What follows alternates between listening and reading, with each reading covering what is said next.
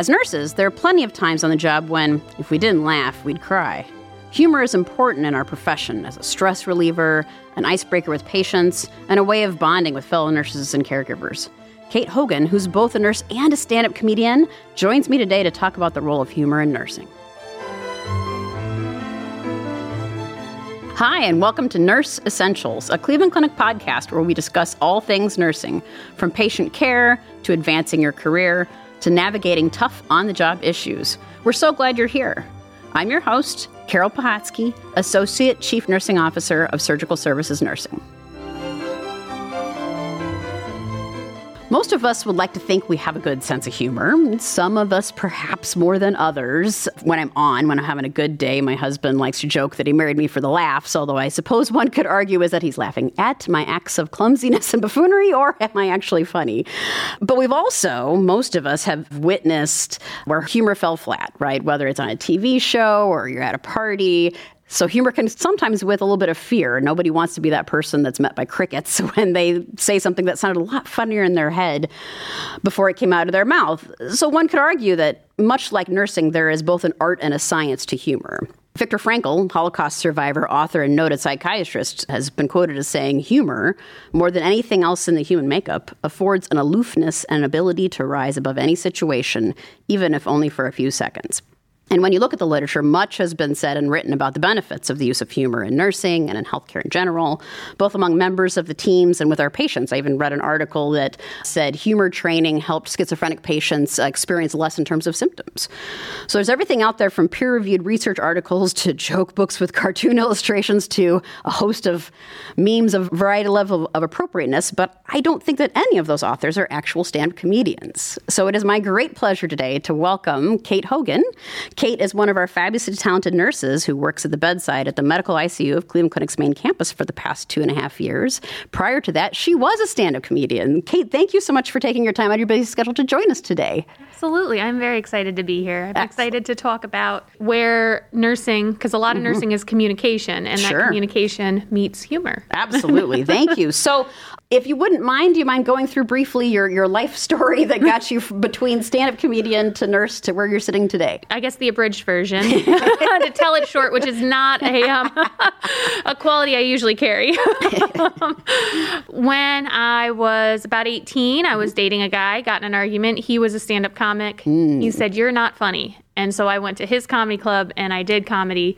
And I got a better reaction than him. That is her story. That is not the plot of a TV show you may have witnessed. It is. They stole it.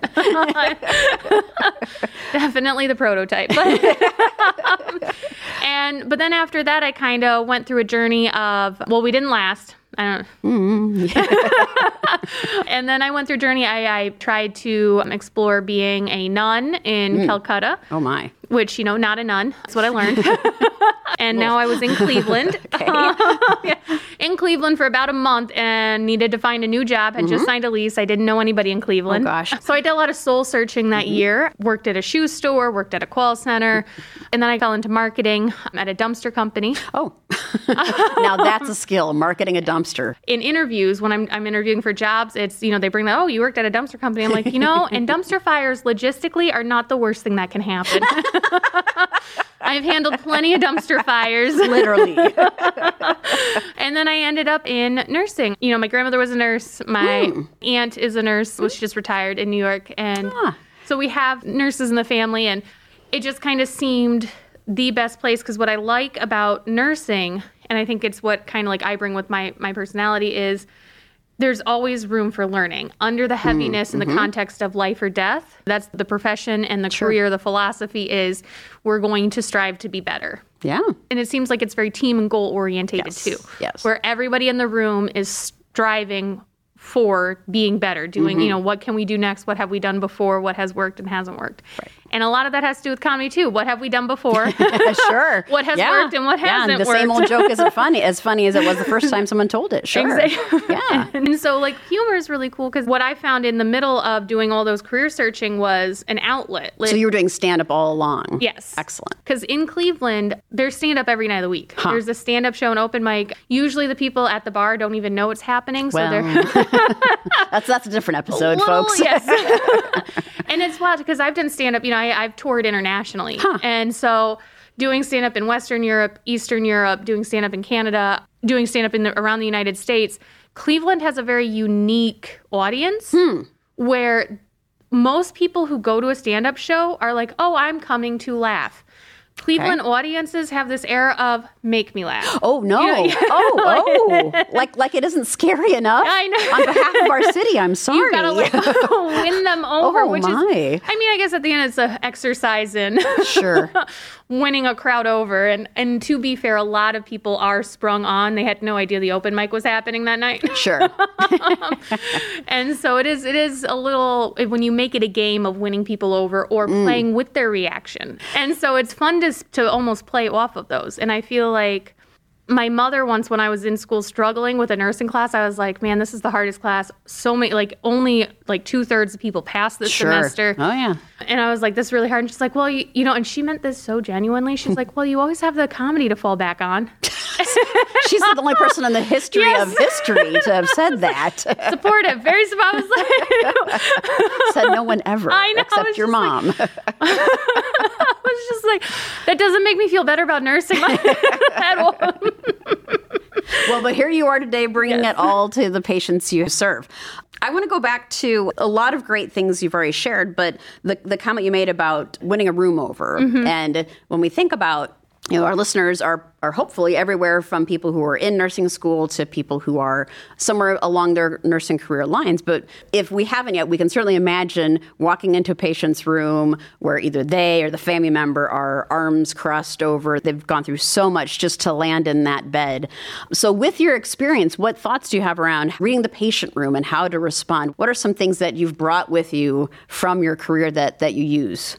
I just introduce myself. I try and, there's this thing where they're like, today I'm matching energy. Whatever, you decide what day we're having. And I don't do that all the time. I don't do that most of the time. It probably works better in stand-up than it does in patient care. Well, I try and bring you to my energy. You know what I mean? I want you to, I'm going to try to give you the support you need to, and it doesn't mean you have to think positive about it, but just to feel relief, to feel safety. We'll flip to humor a little bit, trying to connect with a patient family. What gives you the signal that, all right, I think I can go here in terms of humor, and especially for somebody who's saying, I think I have a decent sense of humor, but I don't want to offend anybody.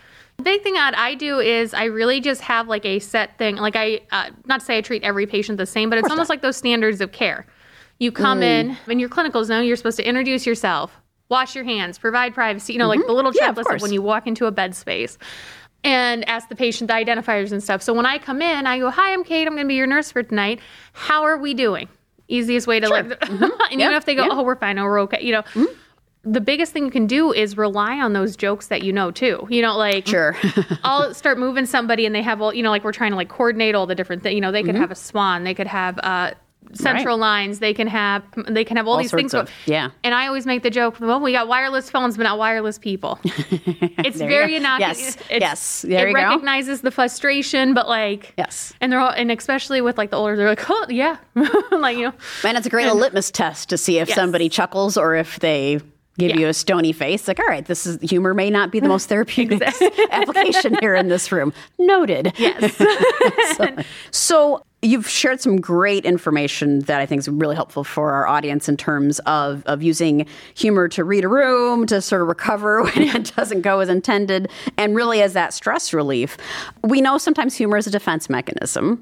So when should we be on the alert for maybe we're using humor to create a boundary or an emotional distance? And sometimes that can be healthy, but sometimes that can be unhealthy. How would we as nurses take a step back and reflect and say, is this helping the situation or not? It's am I keeping in scope? The humor is about either my experience or shared experience. Because a lot of times I don't think we think of the family seeing this as a shared experience. And it is. We're sharing the experience of their loved one. We all have different roles, but this is a shared experience. Yeah. And I try and be as honest and as educational as possible. So when I walk into a room, one of the first things I ask is, do you know what this machine is? Sure. And I kind of make the joke on me. where like, I'm like, one of the biggest things that blew my mind in nursing school was that your pee is not from what you drink. It is your blood. It's not like you drink and it goes to your blood. And they're like, what? And so I tell them what the CRT, the continuous dialysis and stuff. And I explain what a ventilator, and so I just kind of go through, because a lot of times it's very overwhelming. Sure. And that humor can really take that tension down. Yes. For that family that's taking all of it in. And it's not humor about their loved one. No. It's humor about me. Like, do you know what blew my mind? Let me give you a nursing insider secret. That's right. Let me in. Like, here we go. Or even just acknowledging, like, oh yeah, I read the chart. You guys have been like here in the hospital for a while. Mm-hmm. You guys could have nursing degree. Like, not, right. and not to be condescending about it. So like, I think kind of checking in with yourself. I've written about, when does self-deprecating humor become actually self-marginalizing? This is my jam. I need to pay attention. All right, let me get my pen out. Go for it. And so when we make jokes about ourselves or about other folks, it's a phrase like punching down. Are you punching down? Or are you punching up? Essentially, for humor to happen, you have to obstruct something. And a pun would obstruct the grammar.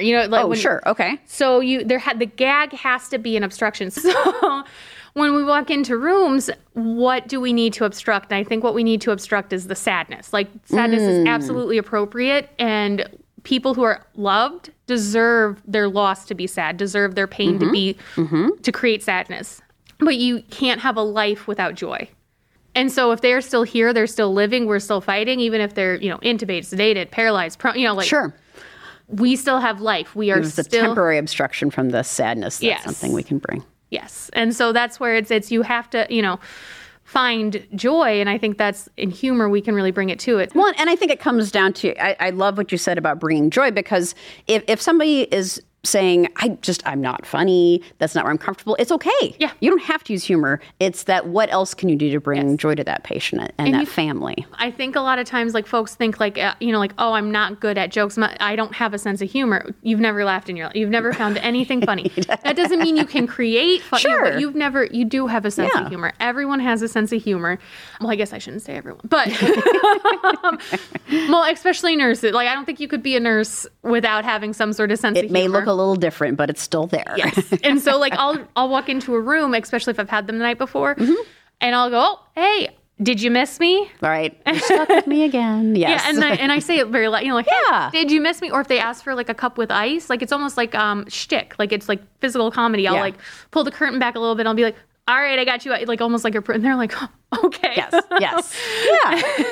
It's those little moments of joy that we all need, that you're able to bring through humor. So we're going to switch gears a little bit to wrap it up. We like to end with what I call the speed round, where we let our audience get to know a little bit more about you as a human being, and not just as somebody who's been a fabulous expert for us. So you spend a lot of time on the floor as a nurse. What's your go-to pair of shoes?